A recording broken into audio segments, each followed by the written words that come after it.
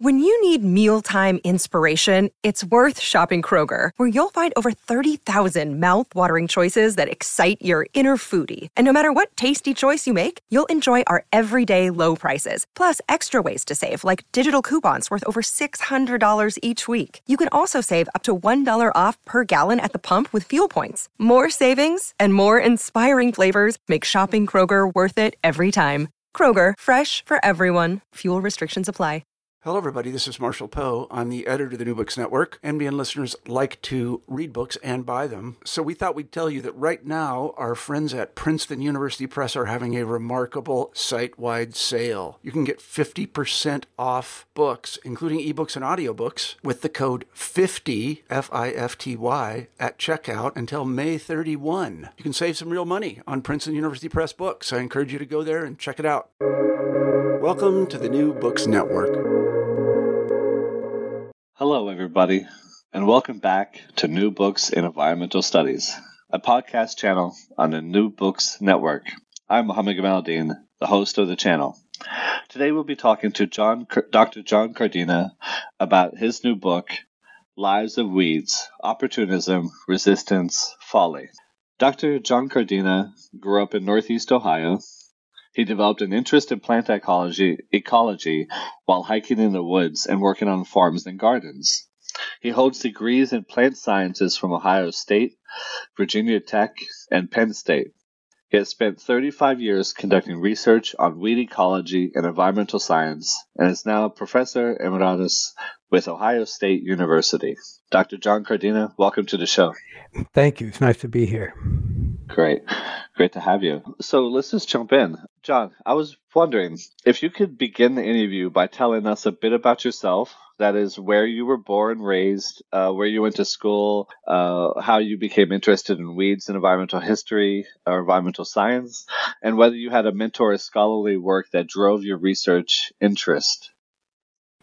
Sure, I'd be happy to talk about those things. So I was born in the state of Ohio, and to a couple of parents who my father had a rural background and worked in nurseries and knew a lot about trees and flowers and things like that. And my mother came from the city and was a learner of all that stuff, but became quite a good gardener herself.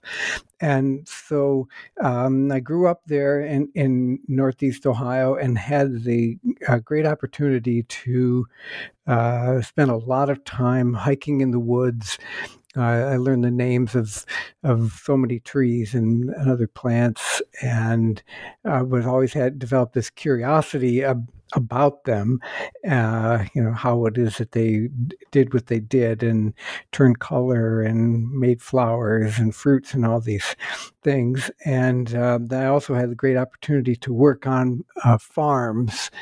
In my area, various farms making hay or helping on vegetable farms and things like that. So I was close to plant science most of my life, and I'm one of 6 children, and for some reason, the others were more clever and somehow were able to get out of doing the farm work. So I was the one that my father always tapped to work side by side with him, hoeing or tilling the garden, whatever we were doing. I seemed to always be the one who was left without some other excuse for what I was doing. So, but that, of course, was great training and led me to major in agronomy as an undergraduate at Ohio State University. I never had any intention of studying weeds, but I was always had this curiosity about them because of how they were always there. No matter what we did to try to suppress them, they always came back. And that resilience had a real interest in me, and I always wanted to know the names of all the plants. So learning weeds was a great way to learn plant families and the different characteristics of various families. So when I traveled the world, had opportunity to do some travel, I would look at the vegetation wherever I was, and at least I could, even though I don't know the plant, I could at least tell what family it was in and something about its biology from that. And so I did some work in graduate school at Penn State. I worked on a project looking at the impact of herbicides, chemical herbicides used to control weeds, and their impact on microorganisms, soil microorganisms, specifically rhizobia that are important for legumes, for fixing nitrogen. And that led me into that world of the herbicide end of weeds, and so those two came together. And frankly, when I got out, that the jobs were in weed science, not in plant physiology or other things that I was maybe thought I was more interested in. But it was a great turning point and opportunity for me to do that, to get a chance to work with weeds, because the more I worked with them and with farmers who are concerned about them, the more I found that farmers have a real interest in managing weeds, and that gardeners seems to be sort of one of the things that brings people together all the time, is to talk about the latest weed problem that's out there. As for mentors, so many people helped me along the way. No specific mentor, someone I followed, but I worked with farmers who just had incredible wisdom about the plants that they managed, and people who know so much about the natural world. And I just sort of envied their connection to those things and how they seemed to be able to put things together on the connection between plants and animals and their environment. And I saw that in other people, and that's what I think drove my interest in the environmental science. Fascinating. Thank you for that. My next question comes back to the book at hand, and it's more general. How did you come to write Lives of Weeds? Well, after working with plants, weeds in particular, most of my life, observing, studying, and pulling weeds, I came to see them in a different perspective, not just as these pestiferous sort of plants to be gotten rid of, but as the social connection is so strong with them. Everyone who does things outdoors has some connection with weeds. They're in your way, or you find them lovely, or about the things that the medicinal properties, or what parts can be eaten. So there's this real connection to weeds, and I sort of saw weedy plants as a social and cultural phenomenon as much as a biological curiosity. So I wrote the book sort of to explore biology and history behind rather this ambiguous and sort of contradictory relationship that people have with the plants that they consider to be weeds. Yeah, and I think that really stands out in your text. Definitely the interaction, the human interaction, which I'll get to in a few. But first, John, I was hoping you could paint a picture for our listeners about why you have chosen only 8 weeds to focus on: dandelion, Florida beggarwood, velvet leaf, nutsedge, mare's tail, pigweed, ragweed, foxtail. Each one helps you tell helps you to tell a story. Can you give us insight into why these weeds? Sure. Well, many times people talk about weeds just in general as though they're all the same. So I wanted to highlight differences and demonstrate that they're all unique, like we are all unique. You talk about people, but people are unique, and so these are weeds. I had a purpose for each one, and each of these are weeds that I worked with in a research capacity. So I conducted research at some level or have some kind of a personal connection with all of them. The book is about this connection between people and weeds, and me being in the people category, I had to show how I am personally related to those weeds. So I have personal stories in every chapter in all of them, and my connection, it demonstrates my connection to them.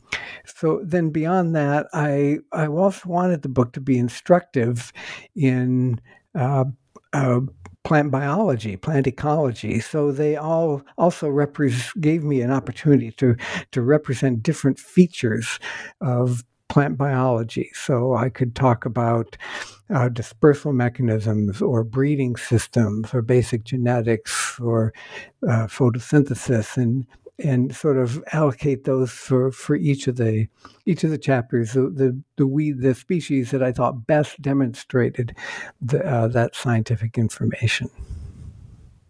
And I think that really showed through, where each one had a specific story, history, and it really helped to degeneralize this, large classification of just anything that wasn't a crop or a flowering plant as a weed. And I think the readers will be really appreciative of that, especially those who are looking for something beyond the generalization about what these these strange plants that pop up out among crops or grasslands. Right, and like I say, I also tried to demonstrate how people are not only my connection, but people that there is a history, a great human connection on each of these, so that none of them would have become weeds without the help of human activity and selection, or in some cases, mostly good intentions, but sometimes it didn't always go the right way. Exactly. And how our conception of weeds what is a weed changes over time with our conception of what's important or what is a weed or what is not a weed. So my next question is about your research methodology. Can you tell our listeners what sources you use to write this history of weeds? Most importantly, it is part personal ethnography and your own experience in a field. And if you could say, how important was your 35 plus years of fieldwork to writing the text? Well, certainly it was important because it gave me a background into those species. I couldn't have drawn on a species that I didn't know anything about, probably, and done justice to it, because I really wanted that personal connection, and because of that personal connection, I knew things about the weed, that species, that maybe were a little offbeat, that stories I'd heard or things that I had experienced on farms or in gardens. So that was important. But also, writing the book was an enormous learning experience. I learned so much about these species because there were obviously things that I didn't know. I didn't know all the history and all the connections and all the personalities of the people involved. That was one thing that was like when I would get to a person connected with this particular species, I wanted to know more about that person, not just, oh, this was so-and-so had this role, but who was that person really? And so that drove me into the. I looked as much into the history and anthropology literature as I did into the biological literature for each of these species. There's a great resource called the Biological Heritage dictionary or resource website, Biological Heritage website, and that is an incredible place where I could look at texts written in the 1500s and to go back and find historical information.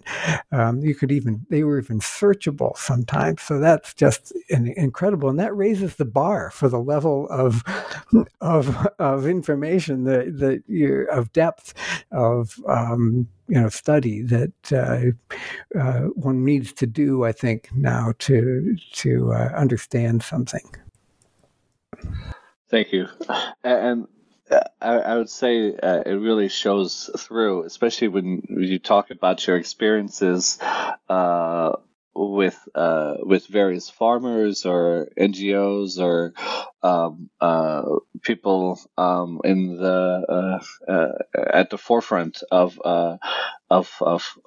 crop cultivation, who are dealing with weeds daily, and those experiences really help to shape the narrative, if I may say. Now, you already hinted at this and spoke a little bit about it, but in almost every chapter, you describe the human-plant interactions that have led to the explosion of a particular weed. A lot of times it is because the weed was once cultivated as a crop and planted across the country for various reasons. For example, like dandelion or the velvet leaf. And thus they became a part of the seed bank. In other cases, it was connected to human movement.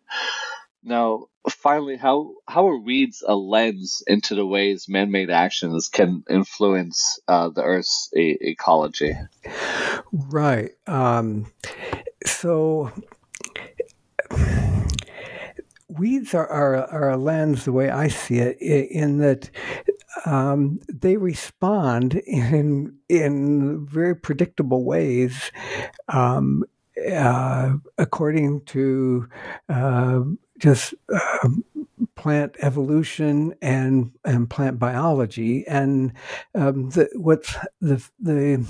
ironic thing is that humans sometimes don't pay attention to that. So, in spite of all the knowledge on how evolution occurs and how selection happens and how species change over time, we sort of ignore that in the way we try to manage weeds in agriculture. So keep making the same mistake over and over. That's sort of the story in particular of the pigweeds. Keep making the same mistake over and over until things just get worse and worse, and we get to a point where they're selecting biotypes, genotypes that are very, very difficult to manage. So that's how I see it, is that weeds are these well-known and emblems of plant evolutionary biology that people are quite familiar with. And so if we just need to learn our biology and pay attention to it, I guess is how I see it.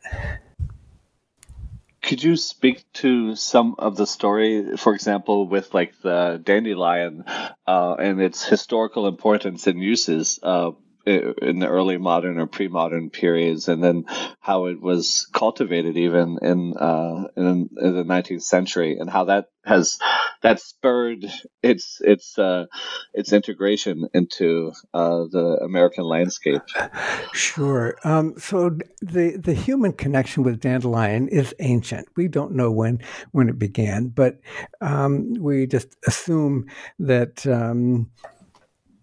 early humans were intrigued by this yellow flower and those white puffs, and what, after all, you see this, what child isn't intrigued by that and wants to stop along the path and blow on the dandelion? So I imagine, early humans were intrigued by that. Then they found that actually the leaves were edible, but certain when the plants were young, people could grind the roots and as medicine, and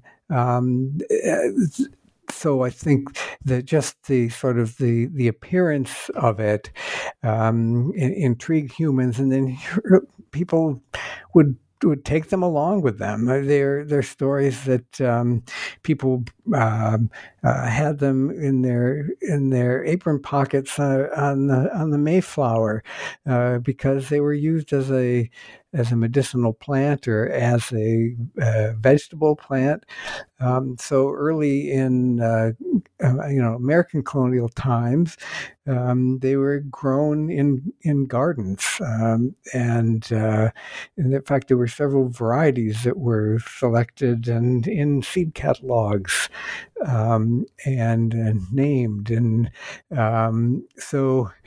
And I don't want to. I think readers also need to know that the food green that is available in grocery stores, when called dandelion, is not the dandelion, the weedy dandelion. It's a different species. It's Cichorium. It's like a chicory. It's not the Taraxacum that became a weed. So those are two different animals, sort of. But the weedy dandelion, then it was highly prized until people sort of developed this notion that they needed to have a pristine green lawn, and then suddenly the dandelion was offensive, having yellow interrupt the green, and then particularly then when the yellow turned gray, that was objectionable, and so they went through all kinds of methods, including different kinds of machines to chop off the dandelion flowers, and the mixing up kerosene and other very toxic materials to try to in an effort to kill dandelions. So here again, this is where, knowing a little bit of the plant biology, we should know that the more you do those kinds of things, there are going to be some that survive, and the survivors, they likely survive because they have the genetic capacity to tolerate whatever it is that you're using to kill them, and they're the ones that propagate. They're the ones that have progeny that become the next generation. And so over time, the more we try to kill the dandelions with gasoline or kerosene or flames or sulfuric acid or whatever kinds of crazy things, salts that people want to throw at them, the more we're making dandelion a hardy plant. And so then it came to in the 1940s when they I go to that history briefly about the sort of an aftermath of the Second World War. They had these materials called 2,4-D, and it did a great job of controlling most broadleaf weeds, including dandelions, if it was done right. But that just became the spur for this whole big industry that is still out there now, the chemical herbicide industry. And dandelions were sort of like the key weed that stimulated the development of that industry. I can go on, but I'll let you drop in there. Yeah, I'd love to have you continue. But I just was going to say that it really did stun me, some of the measures they took to try and rid lawns of dandelions, especially the kerosene and gasoline, which just in hindsight seems very ludicrous. Well, especially and because the dandelion itself does no harm. I mean, here's a plant that really it isn't poisonous. It doesn't. No, a weed, in some places in agriculture, weeds are incredibly serious. That farmers lose their livelihood because of a weed, or there's some places where they make agriculture production impossible. But a dandelion does nothing like that. It isn't harmful. It's just that's why it's a symbol. It's an indication of how humans use symbols. That with this botanical entity becomes now a symbol of a curse that when it really is not causing any problem, and so people are willing to put questionable materials, pesticides on them that really have potential to cause environmental and health problems. They were willing to do that to get rid of something that isn't really an environmental or health problem, and that sort of shows the irony, the folly of the title of the book, of human involvement in making a plant a weed. All of the weeds aren't that way. Some are very serious, but that particular one I thought was such a great example of how humans, construct the weediness from just as a reflection of cultural values. Exactly. And I think your readers will appreciate that. And this connects nicely, I think, to my next question on herbicide. So reading it, I was thinking about, my neighbors who use herbicide to rid their lawns of weeds, with little consideration of the effects of the chemicals in the subsoil and waterways. Now, you discussed the reliance of herbicides in suburbia and farmlands from the U.S. to West Africa, and termed this the herbicide treadmill, which I think is a really great wording for what's happening. But can you describe the history of herbicides in plant and weed control and the alternative measures you have promoted, including biological ways or what you call the integrated pest management system? Sure. So the humans have been trying to suppress weeds since the beginning of agriculture. They've been using physical means. Imagine early on,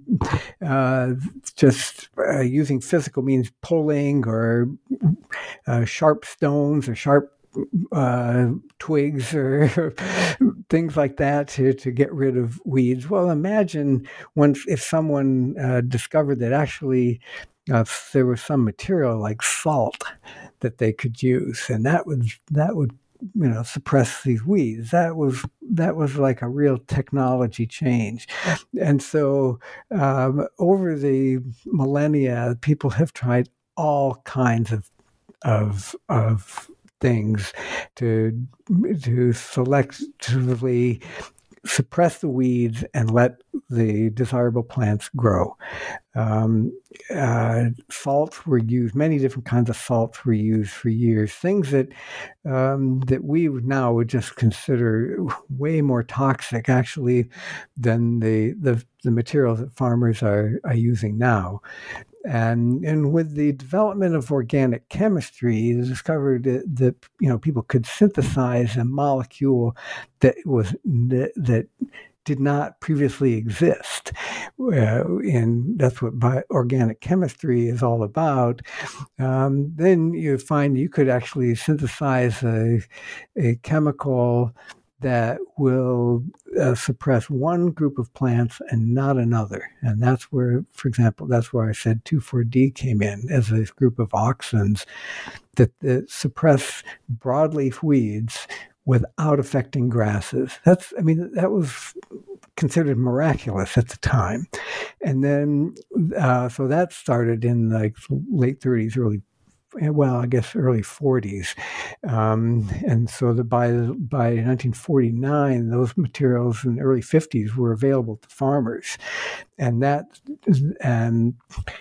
just changed agriculture. It allowed farmers to farm much larger areas of land, and the idea that you could just spray this stuff on a field instead of spending hours and hours, with a slow driving tractor pulling this tillage equipment, that was really considered to be a great technological advance. And so over time, these chemicals have just gotten more sophisticated and more specific. Here again, this is where we get into knowing a little bit about plant biology. The early, like salt, would essentially would desiccate the plant, but a more modern herbicide will attack one specific enzyme that occurs in one group of plants. I mean, that's a big technological advance. But the more we do that, you can get more and more specific, then the more likely the plant is able to find a way to respond to it. It's like it's hard to respond to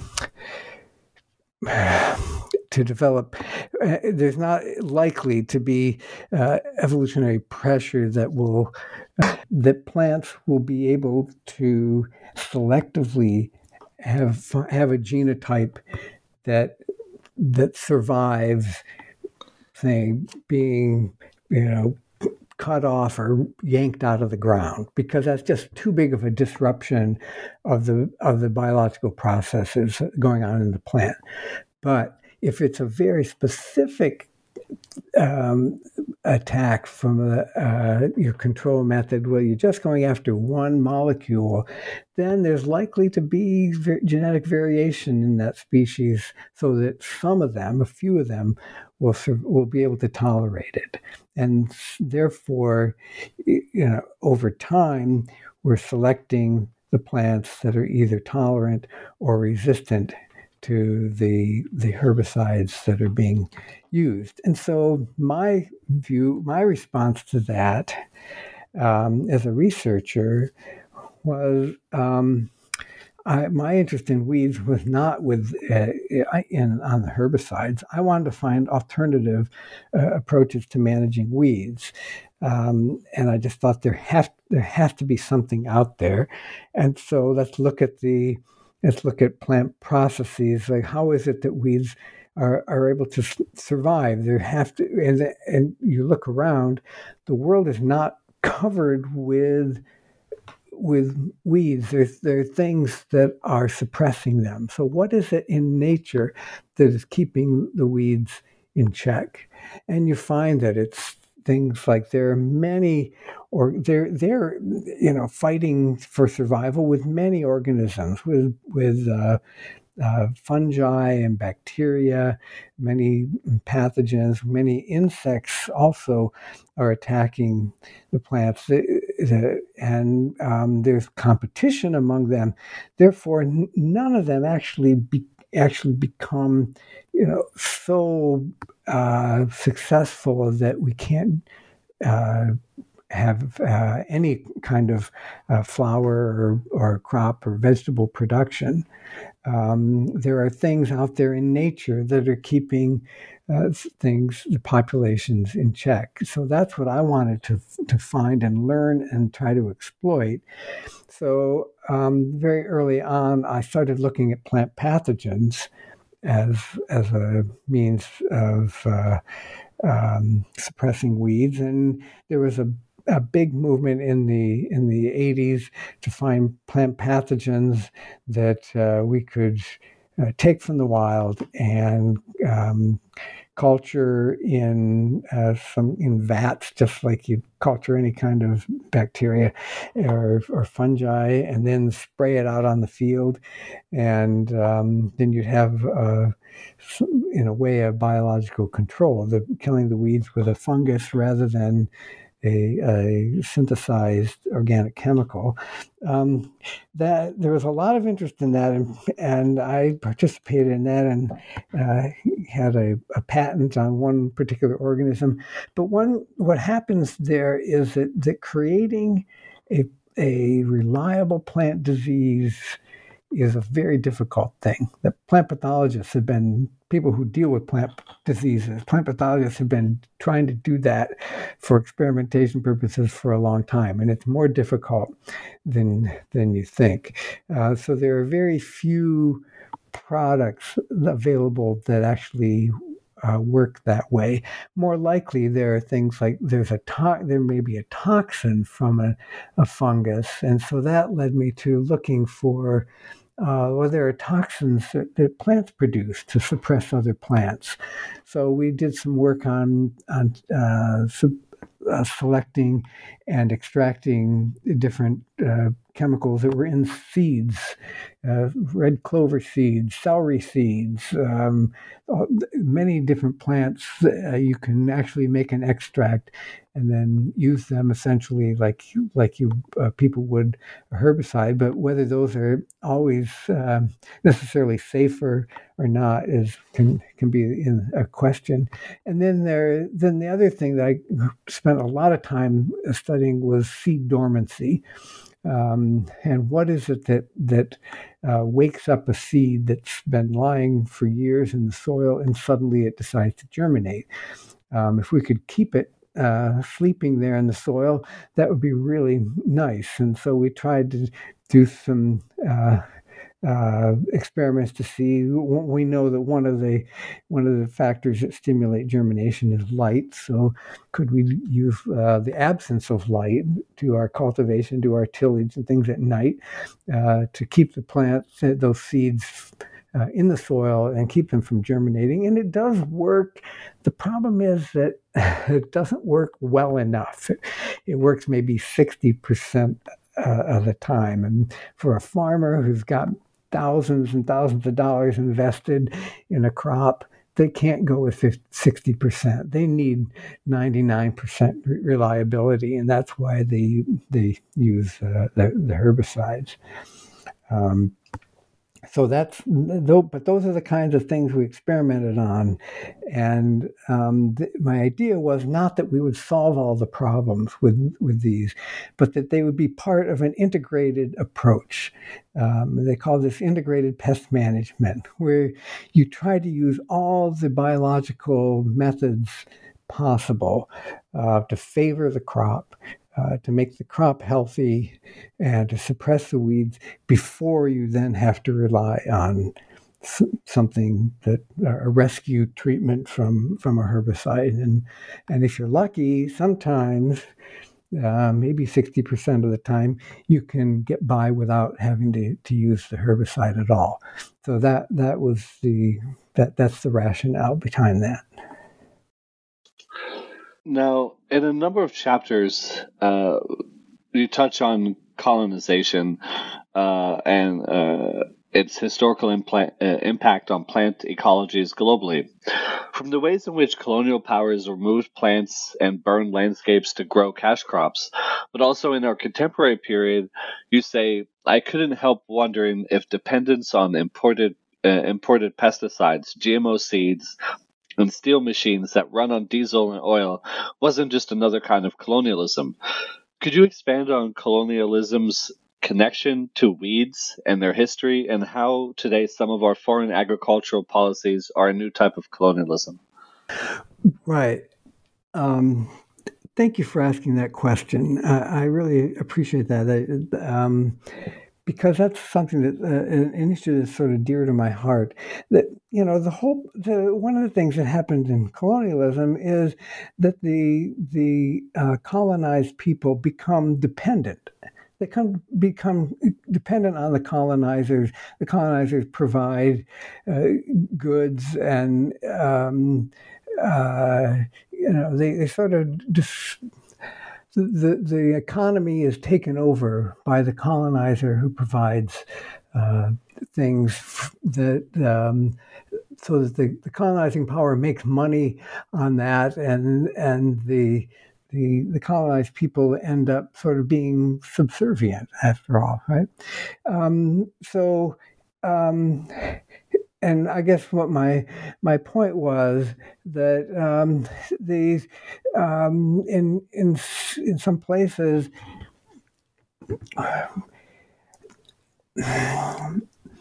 the people trying to modernize, I'm not sure I really like that word, but to try to adopt so-called modern agricultural methods, mechanical, industrial agriculture methods as a way to improve the standard of living, end up being dependent on the sources of the modern tools, right? So if you want to modernize by using tractors and you don't make tractors, then you're dependent on somebody else to sell you those tractors, and you've got to come up with the foreign exchange to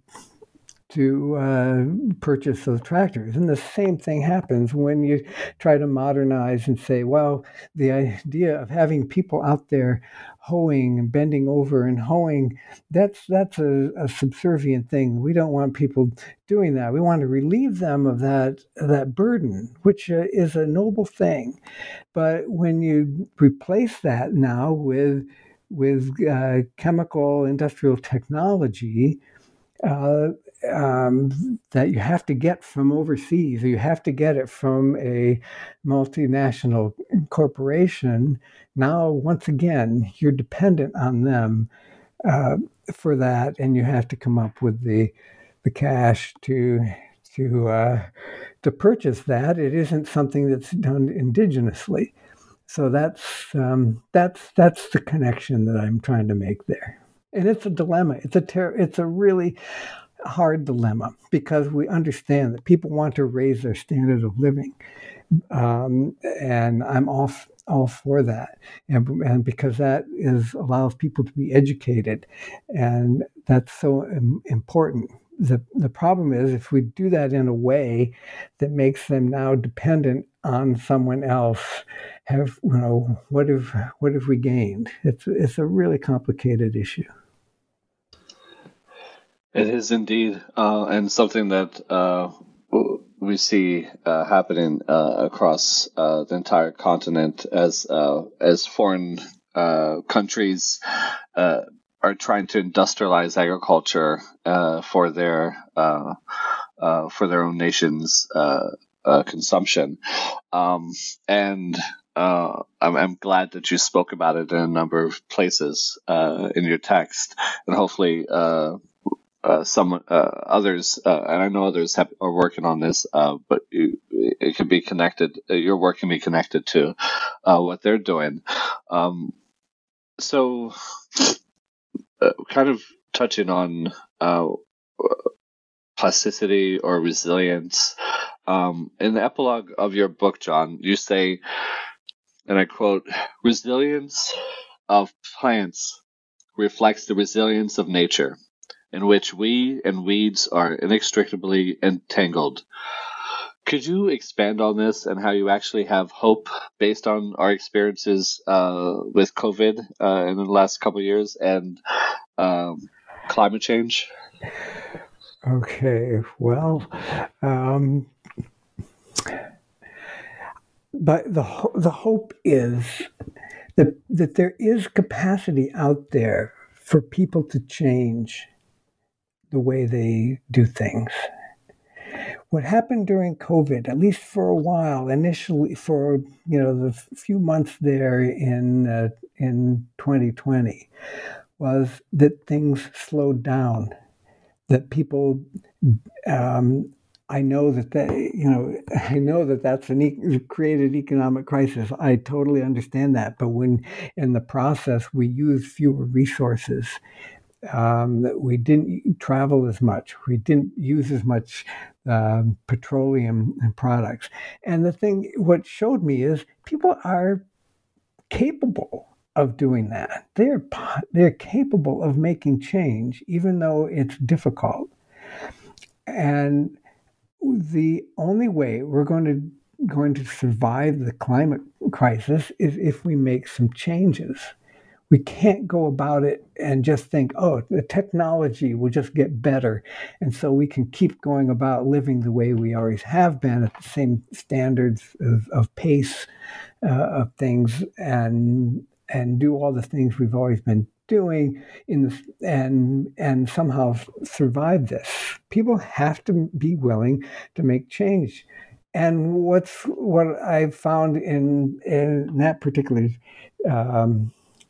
part of the book there is, after looking back on agriculture and seeing that in the very same place where now there is high resource use agriculture, at other times in history, people have lived viable, healthy, happy lives without that. So people have survived without all the fancy technology, and so that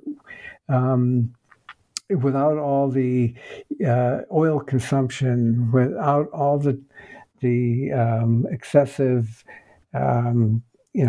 consumption of the Earth's resources, it's possible for us to do that, and we can still live viable, good lives without the latest gimmicks and things. That's sort of where the hope comes. That we see that it is possible to do that. So it's just up to people to make a choice, and the choice begins sort of as what you eat. Do you eat food that comes from high consumption of resources? Corn-fed beef, or do you eat something that is grown locally and grown with less use of resources? It's possible. People change, and that's what's hopeful, is that people can change. This last question, connected to your text, may sound a little pessimistic, but it's sort of connected to what you were just speaking about.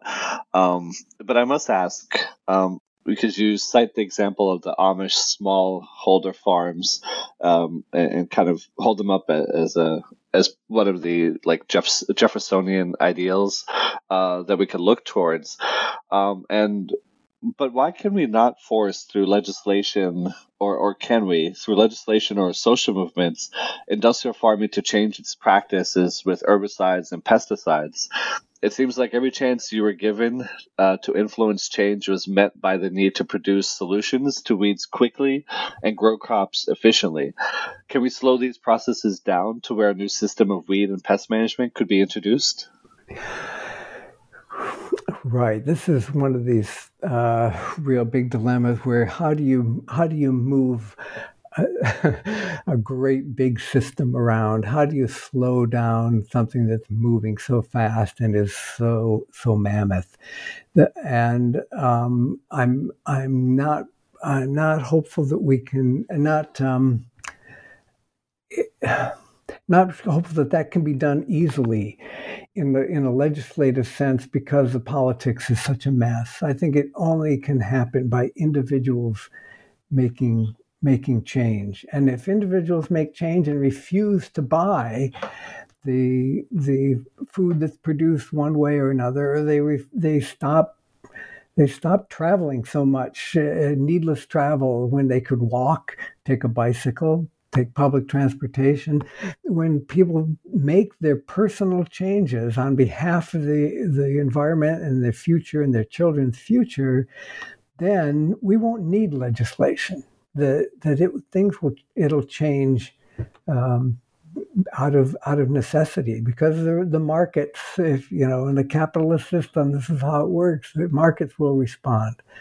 And we see this with electric vehicles. I mean, the demand for electric vehicles now is enormous. It's can't be filled, and so we didn't need legislation to make that happen. But I think people's concern for the environment and not wanting to buy oil from various places stimulates that. So I think the same thing has to happen with food and agriculture. Definitely agree. So on that note, let's remind people to take charge of their own pantries and change the way that they interact with the earth, and we'll be able to have better days, hopefully.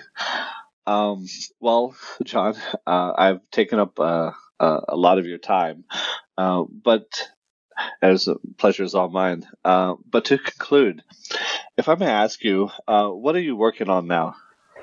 Okay, so I've explored several things, and one is I'm sort of working on a chronicle of urban gardens. That's where I think that in urban areas, the idea of people being able to produce, they're not going to totally feed themselves, I know, but at least they can produce something and then get an appreciation for the natural world by their connection to the plants in a garden. So I'm trying to chronicle how a garden changes and what's possible to do. And there's so much great stuff out there, people in urban areas doing that, and it's not only biology and agriculture, it's community. There's so much community building that happens at the same time. So that's sort of keeping me with the plant-human connection. Sounds fascinating. And as someone who resides in an urban area, I look forward to really reading that text. And if it's just as engrossing as Lives of Weeds, I'm sure I'll enjoy it and our readers will enjoy it. Finally, I just want to thank you for being on our show today. I really enjoyed the conversation and the book, and I hope you take care. Thank you so much. It's been great talking to you.